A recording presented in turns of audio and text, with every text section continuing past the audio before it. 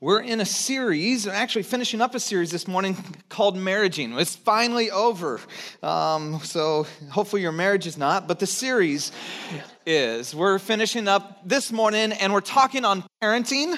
This title is Mothers and Fathers, and we have a church filled with singles, young adults, college students. It's the irony of it all is we have a lot of San Jose State students gone because they're on retreat. I just wonder if they plan their retreat around, hey, they're talking on parenting, we're out of here, we're going to get away. I don't know. I don't think that's the case. But for those who are single in this room, for those who are not yet a parent, one of the best times to learn about parenting is before you're a parent. We've been doing this series of Marriaging, and you're single. I'm not married, and I know so many of the principles cross over, but one of the best times to learn about marriage is way before you're married. And so even if you don't have kids, I'd encourage you, would you take notes? Would you maybe save it for later, put it in a file? Okay, we don't do that anymore. Take a picture of it and then put it in your phone file. So I have 3 kids. My oldest is 12. She's going to Haiti with me next week, by the way. I'm really, really excited about that. We're going to pray for them at the end of the service. But I remember when Jenny told me that she was first pregnant. I was working part-time as a worship leader at a church in Chicago and going to school full-time, and Jenny was the breadwinner, working full-time at a crisis pregnancy center. And we were in that kind of Bible college environment where it's ring by spring or your money back type deal. And so a lot of people around us were having kids that were married. And we didn't have this big discussion that we were going to start a family. I didn't even know we were trying. I knew we were trying that way. Trust me, I thought it was practice. And so I remember going out to dinner, date night, to this restaurant. On Yelp, it'd be a $2 sign, restaurant. That was like the peak of what we could afford. That was like going, whoa, way out. And so we went out to this restaurant and sitting across my beautiful bride. We've been married, a year and a half, I think, maybe close to 2. And she hands me a card. I go, I don't know what this card is. And so I open it up. And in it, it says that we're having a baby. And also in it was the little thing you pee on.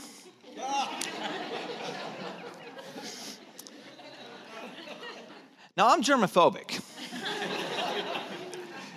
We're sitting at dinner table, food. And this is a special moment, I get that, but everything within me is cringing. I'm going oh, did you actually pee on, oh my gosh, and you put it in there and I got to touch, And what's so funny, as I was completely overwhelmed in the moment, is how we processed it differently. My immediate response, I didn't go, ick, by the way, I went, wow, this is great. Oh, boy. But my first response is, how in the world am I going to provide for this little baby? Oh, my goodness. I'm a part-time worship leader. My wife's first response, is interesting as we were unpacking it, was, oh my goodness, our relationship's going to change. She processed it completely relational, emotional. Oh, we're not going to be able to do date nights, all these sort of things. And I just started to figure out budgets, and I just thought how funny and interesting that we processed this incredible event completely different. So it's been 12 years, and I have the parenting thing figured out. I'm going to be the sage this morning, and in part, all of my grandiose wisdom to you. You are blessed. You consider yourself blessed. You are blessed to be able to partake of this. Okay. So here's what I know. There's a whole lot that I don't know, and I'm just getting to the teenage stage, okay? So as I speak on this, I recognize what I'm doing this morning, I'm preaching to myself. I am. I put this sermon together for me, and I hope it's good for you. And I took the best content from people that I know. I totally ripped it off. Because I thought, man, I don't know what I don't know, and they've been there, done that, and so we're on a journey together, and you just need to know, I don't have it all figured out. I got 3 kids, and in this, more than anything, I'm going to be saying amen in my own heart, saying remember that, and this is a reminder for me of what I want to keep before me that I've learned from others who's gone before me, and I certainly hope that it's helpful to you. So if you got your Bibles, if you'd open them up to Ephesians chapter 6, we're in verse 4. We've been journeying through the book of Ephesians. And by way of introduction, I just want to give some opening thoughts about parenting.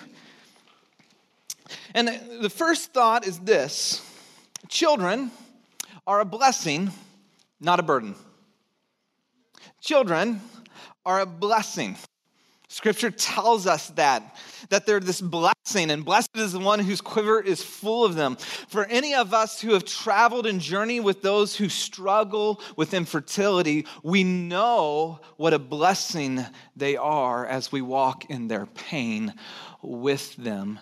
However, it's been interesting that because we live in a society that is so focused on self and so focused on getting what you want and desire, it almost feels like they're a burden. And yet, this is one of the great blessings of life. Second idea is your greatest contribution to this world may be the children that you raise. Your greatest contribution. And so, can I just give you like an inside peek into my world as a pastor? Some of you like, or that's a weird world. No, thank you. I don't want to know what that is all about. But I live in this weird world. My dad was a pastor, and he's actually done pretty good for himself. He's done okay. On the radio, written books, done all these sort of things. And so I live sometimes with this pressure of performing, of trying to be a somebody. I don't know if you've ever experienced that. You want to be a somebody. You want to have significance. You want to have success. And in my world, it's weird because it's like combined with this fleshly, you want to have success and significance and all that, and then it's combined with like Jesus, and it gets really weird. And so you want to have this kind of bigger stage, if you will. And I don't want a bigger stage, I want a smaller stage. But you want to be like, man, what's going to be your mark? And I remember, I wonder what it would look like that perhaps my whole life is simply a setup. Perhaps my whole life is simply a setup for my kids to do more than I ever could. I don't know. I'm confident that God's using my life, so don't come and go, oh, poor pastor, whatever. No, please. But here's the thing. What if we began to look at our kids as a blessing, not a burden, and that perhaps the greatest contribution to this world, the lasting impact, is the heritage you leave behind, and so your life is a setup for them. And so kids aren't a setback. It's thought number 3. And this will lead us into the content this morning. Don't outsource your core competencies. We have a habit of this. There's a great little book, if you ever want to read it. This is the concept where I got it from. It was How Will You Measure Your Life by Clayton Christensen. And he's a Harvard professor, and he takes a season in his MBA course with his students, and he takes all the leadership principles, all the business principles that they've been learning, and he says, guess what? So often people win in business but fail in life. What if you began to apply the principles you know for business to your own personal life? And one of them is, we know in business, is that if you outsource your core competency, what you're known for, what you actually produce, then you no longer have a business. And yet we're doing that with our kids. See, someone else can do your job. I know that's not comforting to you. Someone else can travel around the world. someone else, and you fill in the blank, but you're their only mom. You're their only dad. And we've begun to outsource education, teaching, outsource spirituality. What's happening in our kids' ministry is amazing, by the way, but it is not the foundation of their spiritual life. What we want to do is come alongside you and help reinforce you as the ones who are guiding them in the way of Jesus. So, what does it look like to not outsource your core competencies? Ephesians chapter 6, verse 4, the Apostle Paul talks to fathers. You can put in there mothers. One of the things that's so radical about this, and we covered some of the historical context 5 weeks ago, is fathers held and wielded absolute power for the lifetime of a child. Think about that. A father could kill their own child, even an adult child in the Roman world. Didn't often happen.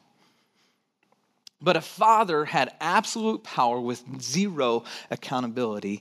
And here the Apostle Paul speaks into it, a radical new way of doing family. And he addresses the father. Now we'll speak mothers and fathers, but this was revolutionary in the ancient day of saying, hey, guess what? Okay, it's not just kids obey your parents.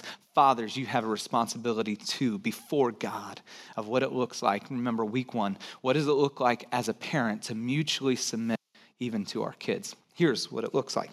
Fathers, do not exasperate or provoke your children. Don't be hard, don't be harsh, don't break their spirit is what this word literally means. Instead, bring them up in the training and the instruction of the Lord. Fathers, and I don't know about mothers because I'm not one, but I know as a dad, I can have a tendency to exasperate my kids, to provoke them, to be harsh, and to have high expectations.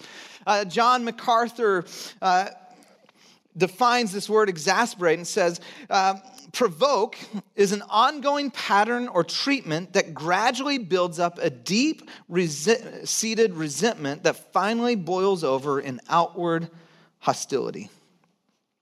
And so what it looks like to not outsource our core competencies is going to tell us, here's one thing that we're not to do as parents. Here's one thing, if you're doing it, and we're going to cover what that looks like. If you're doing it, work hard, stop doing it. And then he's going to tell us the positive side. But bring them up in training, instruction of the Lord. Bring them up. The word is literally nurture them. Then training, this idea of we outsource wisdom all the time, don't we? We let other people train our kids. We think it's the school responsibility. We think it's, the nanny that we pay's responsibility. We think the reason they have a bad attitude is because,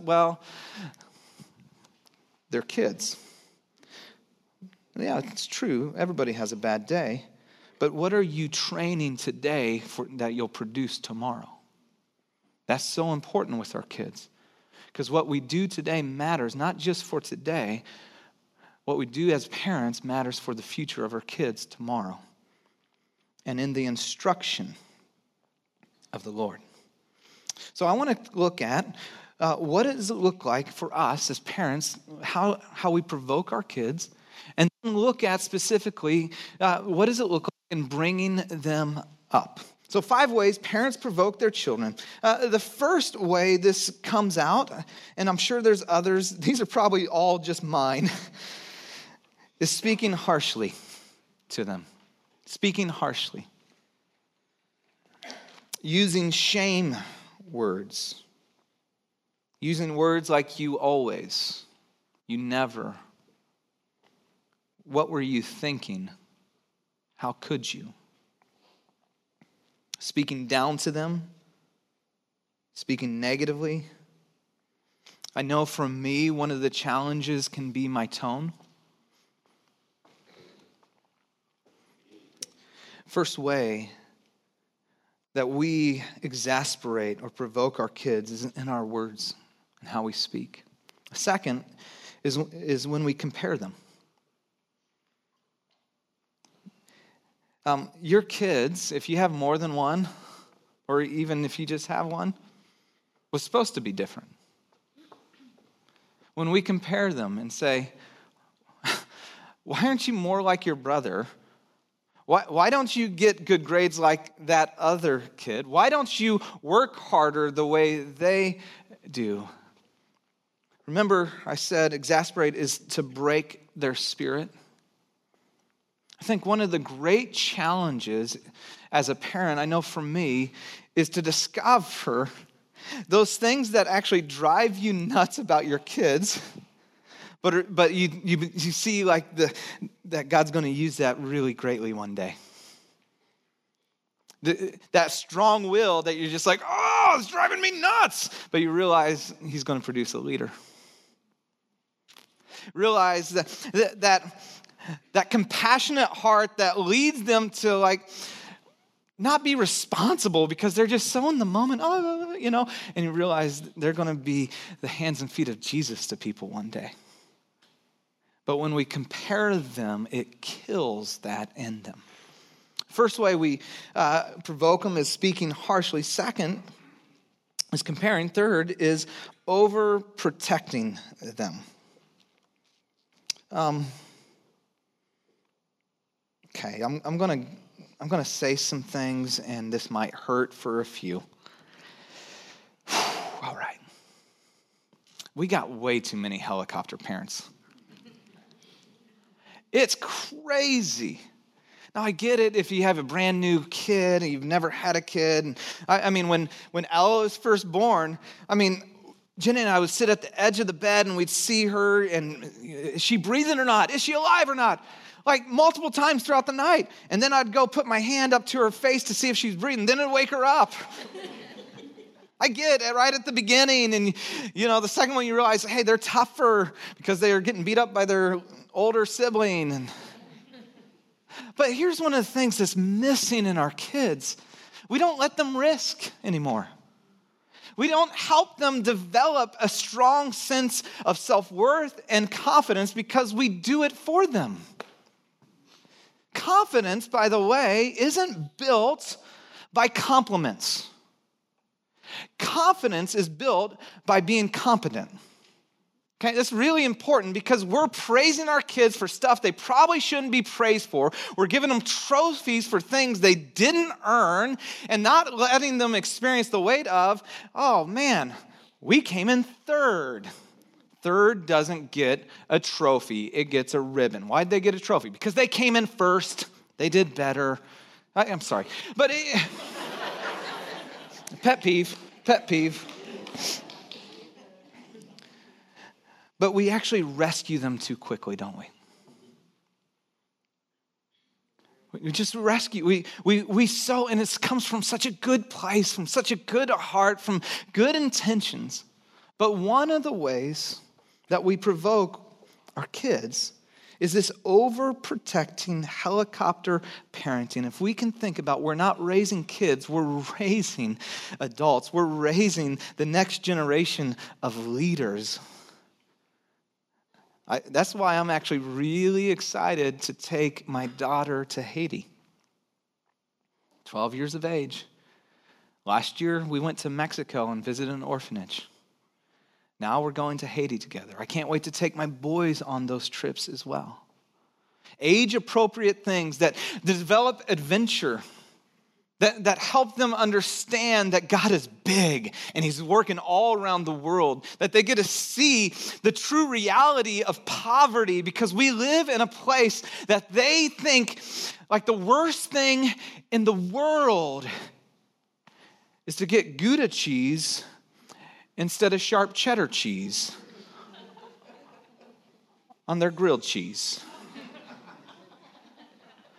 At their age, I had no idea what Gouda cheese was. I was probably 28 when I found out Gouda cheese, and it is good. But that's the challenges we face, especially in the Silicon Valley. Speaking harshly to them, comparing them, overprotecting them. Fourth, unrealistic expectations. When we push them beyond what they are capable of, when we push them beyond what they're capable of. It might be, and each of your kids are different. Some of your kids are straight A students. Some are going to be straight C students, and that's what they're capable of. And that you celebrate the C, thank you, Dave, you celebrate the C as much as you celebrate A. I mean, my kids are playing baseball right now. It's really interesting to see how much our self-worth and identity gets built up on how little kids hit and play a ball on a field. And you see parents pushing and pushing their kids. And it's a tension, right? It's something that I don't think we'll ever get 100% right. We'll have unrealistic expectations, and sometimes we'll figure out, oh, you know what? I didn't have quite high enough for them. And sometimes we'll realize, you know what? I had too high for them. I think it would be naive to think that we're going to just have it perfect the whole time, because some of your kids need a swift kick in the rear at times, and others need, just a hold, just to listen.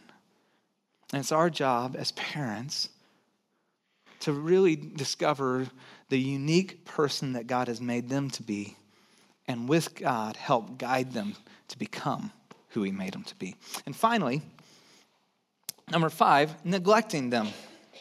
I would say, of all 5, this is most prevalent in the Silicon Valley, neglecting them. Whether it's you're just gone. I think one of the main ways we neglect our kids today is we put a screen in front of them.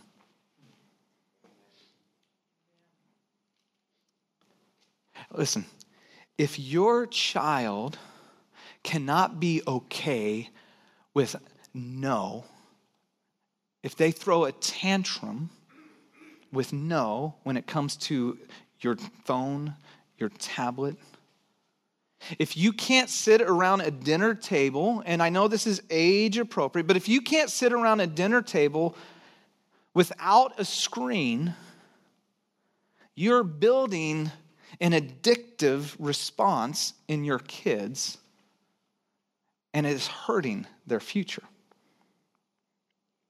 You know that every time, I don't have my phone on me, but every time you open up your phone, it releases that little chemical dopamine in your brain, like the same, thing that you get when you hit, a cigarette or anything like that, or just, it develops this addictive cycle in us. We have age limits of when you can smoke and when you can drink and all those sort of things, and yet we've never thought about the implications of what we hand our kids.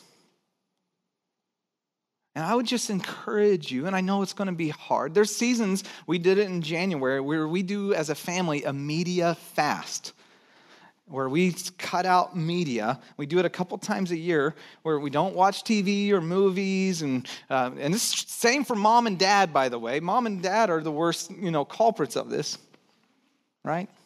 But where we just cut it out. You know what's amazing? We play board games, and it's fun. And we're hanging out, and we're having quality time because we're not distracted by stuff around us all the time. I think sometimes we neglect them by the way of trying to have them experience everything. I remember Andy Stanley, he's a pastor. Many of you probably know him. He once said, we're raising experience-rich, relationally poor kids. Because we're running them around to every single event, yet 99.9% of them will not turn pro or get a scholarship. But we're never spending quality time, never having those conversations. 5 ways that we provoke our kids: speaking harshly, comparing them, overprotecting them, unrealistic expectations, neglecting them. The other day, one of my kids had a really poor response. It's shocking that, they're perfect all the time.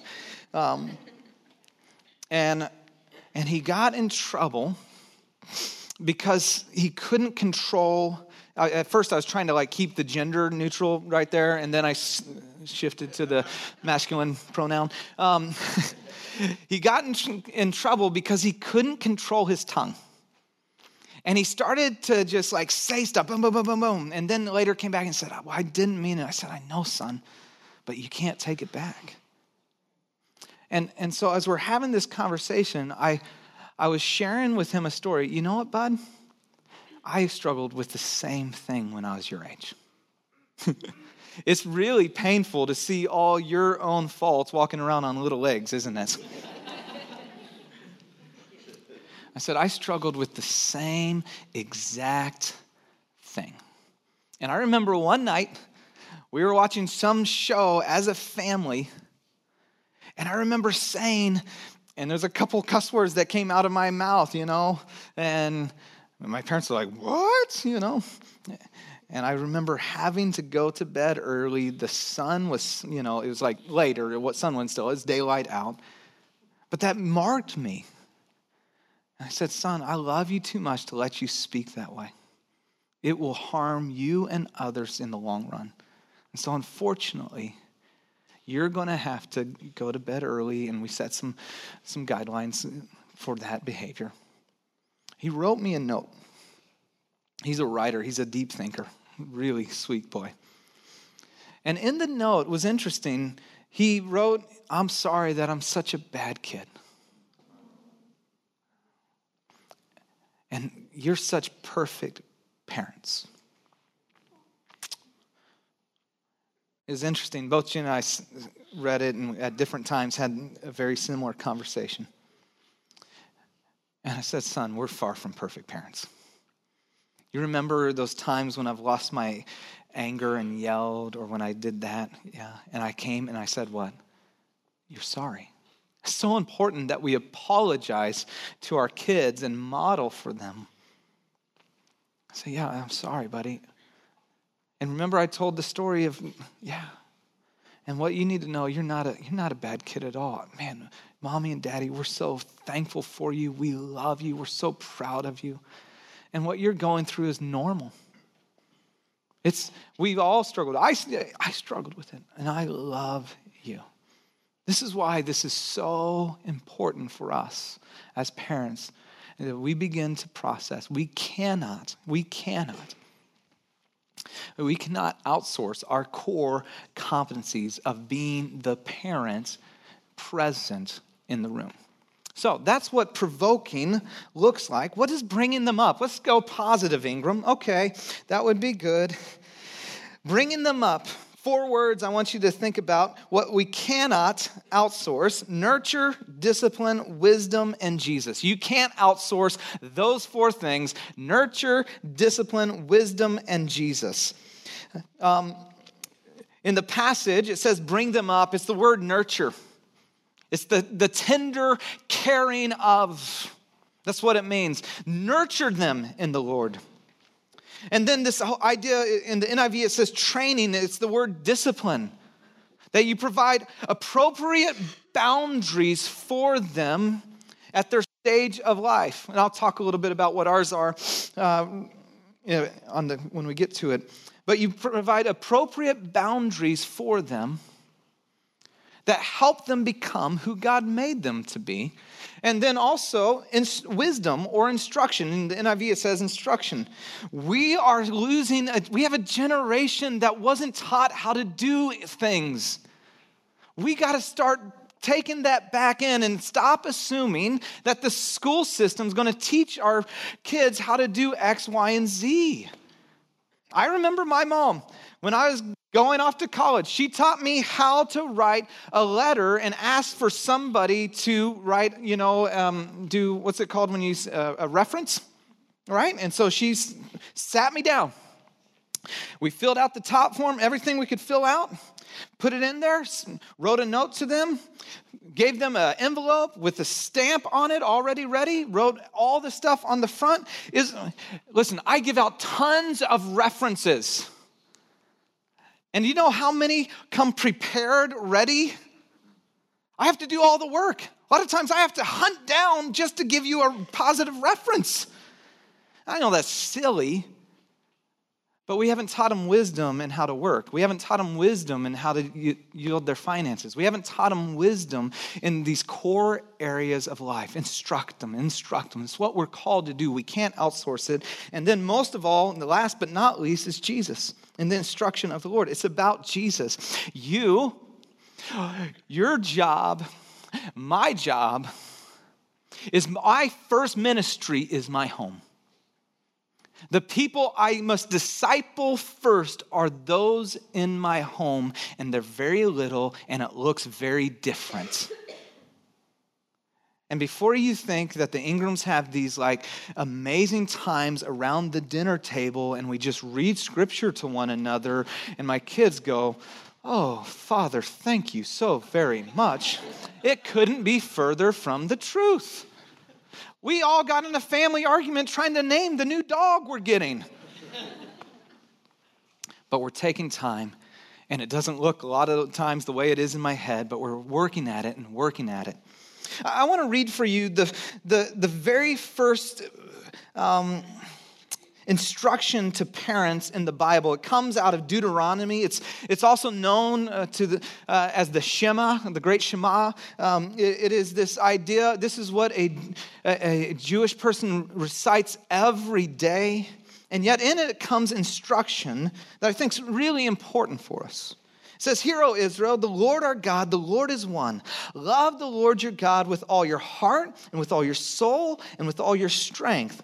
These commandments." Now, can I help you out? I've shared this before, so some of you know this already. But having kids helped me understand commandments. See, I grew up in the church, and some of you did too, and you thought you had a God that wanted you to miss out. You thought you had a God who was withholding fun from you. Because why? There's commandments. When I had Ella, all of a sudden I saw God as Father way different. These commandments. Now think about this. In our house, Ella is about 3 years old, and she's running through the house with scissors like this. And, as a 3-year-old would run. She runs better now. And I immediately went, "Stop!" "Oh, stop!" It's probably not the right response. Probably scared her. Thankfully, her eye's fine. We have commandments. We have rules in our home, like don't play in the street. And what I realized, these commandments, see, in my home, they're not to keep my kids from fun. They're to keep them from harm. It's so that they can experience the very best life possible. What would change in your life? This is for everyone now. Hello, come. What would change in your life if you began to view you have a perfect heavenly Father who lovingly is putting things around you, guardrails to guard you from harm, that you would entrust it to Him and realize that every single command in the Bible is simply, "And I love you," from your heavenly Father to you. And He's not trying to keep you from fun. He's trying to help you become who you long to be and who He made you to be. These commandments I give you today, and they are beyond your hearts. Impress them on your children. Talk about them when you sit at home, when you walk along the road, when you lie down, and when you get up. Tie them as symbols on your hands and bind them on your foreheads. Write them on the door frames of your houses and on your gates. Bringing them up, this whole nurture, discipline, wisdom, Jesus. First, you need to understand it begins with you. You can't give what you don't already possess. For some, you're going, "Okay, I need some discipline in my own life." For some, the foundation of my life isn't Jesus, and I can't pass that on, and so it begins with you. It needs to be modeled. James Baldwin wrote this: "Children have never been very good at listening to their elders, but they have never failed to imitate them." You see, more is caught than taught. Our kids see what we do, how we do it, and they just simply repeat it. And I just got to tell you, so growing up as a pastor's kid, us PKs have a terrible track record for ending up and loving Jesus, and most of us go off the deep end, okay? I'll tell you this. I did not have perfect parents. I had good parents, loving parents, made mistakes, owned them. What I had was a dad on Sunday who got up and preached, and on Monday was the exact same person. I'll tell you, that more than anything else shaped me as a man and as someone that was wrestling in my younger years with my faith. The consistency of his walk and integrity, that he wasn't playing some show for everybody else and being a jerk. See, you have to model it. If you want your kids to have a courageous faith, you have to model it. If you want your kids to be kind and caring and compassionate, you have to model it. If you want them to respond to needs, if you want them to speak in a way of respect to others, you have to model it. It begins with you, it needs modeling, and then finally it takes intentionality. Autopilot is for planes, not parenting. One of the things that I love, there's a mom in our church. The family's been coming, I don't know, maybe 6 months now. And she's wanting to intentionally help her kids memorize scripture, and then involved a lot of the families in our own church. And now we got our kids, it's impacted our kids' ministry where they're memorizing scripture. And I just love it. It's a great idea of taking a single verse, hiding God's word in their heart. How important is it that we hide God's word in our heart, not only as adults, but as kids, as shapes who they are? So let me give you a quick framework for what this looks like. And I don't have time to unpack this, but I got this box from Phil and Diane Comer. They do a parenting conference called Intentional Parenting. We want to have them back and do this. But what I loved about this box, and I don't have time to unpack it, what I loved about it was when they're talking about your family and being intentional, she really talked about all four sides. And really all four sides is the nurture, the instruction, the discipline, and Jesus. And so if you just bring it up, if you'll just notice that Jesus is the foundation of the box. And that you just have Jesus as the foundation. And what I love about it is fun is on top. What you need to know, both my wife and I, that's the one we like the most. Unfortunately, both of us are that way. We're like fun all the time. We love fun. On the other side is discipline. Of providing consequences. I was going to tell you that the ones that we do right now, our kids are in elementary school, to be consistent with discipline, maybe it's a respectful attitude, be consistent, maybe it's a deceit, you have a sneaky one, maybe it's a lying one, but you got to be consistent in these areas. Right now, the thing we do is we do push-ups. Jenny calls herself a military mom. But literally, and it's like, oh, you know what? That was talk back to your mom that way. 25 push-ups. Make it down, pump it out. And they're building their body and a natural consequence. I mean, Jenny's done all sorts of things. We've done the timeouts, we've done the spankies, we've done all those sort of things. But this is just the one in the season that they're in. And the other side is order. And this idea of priorities, of having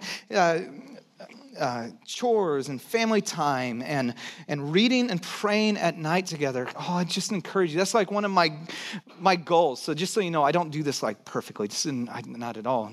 But just reading with my kids, praying with them at night. And what I love about this box is, as they describe it, is when they're little, the box is really small. As they get bigger, the box grows. But when you need one of the sides, like the discipline side, what they say is you tighten all four sides of that box. And often what we do, or I do, is I go into discipline mode and realize, no, they need the fun, which is the affection as well, the nurture, the care, the attention, the listening, as much as they need the discipline and the order. And I would just invite you, would you today, as a parent, and as if you are, you're not a parent, as parent or not parent, thank you, would you make Jesus your foundation? The foundation of your home, foundation of your life. I'm going to invite the band to sing one last song. And if you would stand with me, we're going to sing the song, Good, Good Father. If you remember, it began with a few opening remarks that children are a blessing, not a burden. Your greatest contribution just might be your kids. When my kids were little, I put them on my shoulder. And I'd walk around. And that's the picture that I have for parenting, that I long to be a parent that keeps my kids on my shoulder so that they can see farther and they can go further. And I just want to remind you in this moment, you have a heavenly Father who puts you on his shoulders. So you don't have to be a perfect parent. You just help point and keep pointing your kids to their perfect heavenly Father who will give you grace, and help you because he's putting you on your shoulders so that you can see farther and go further. Would we sing? Good, good Father.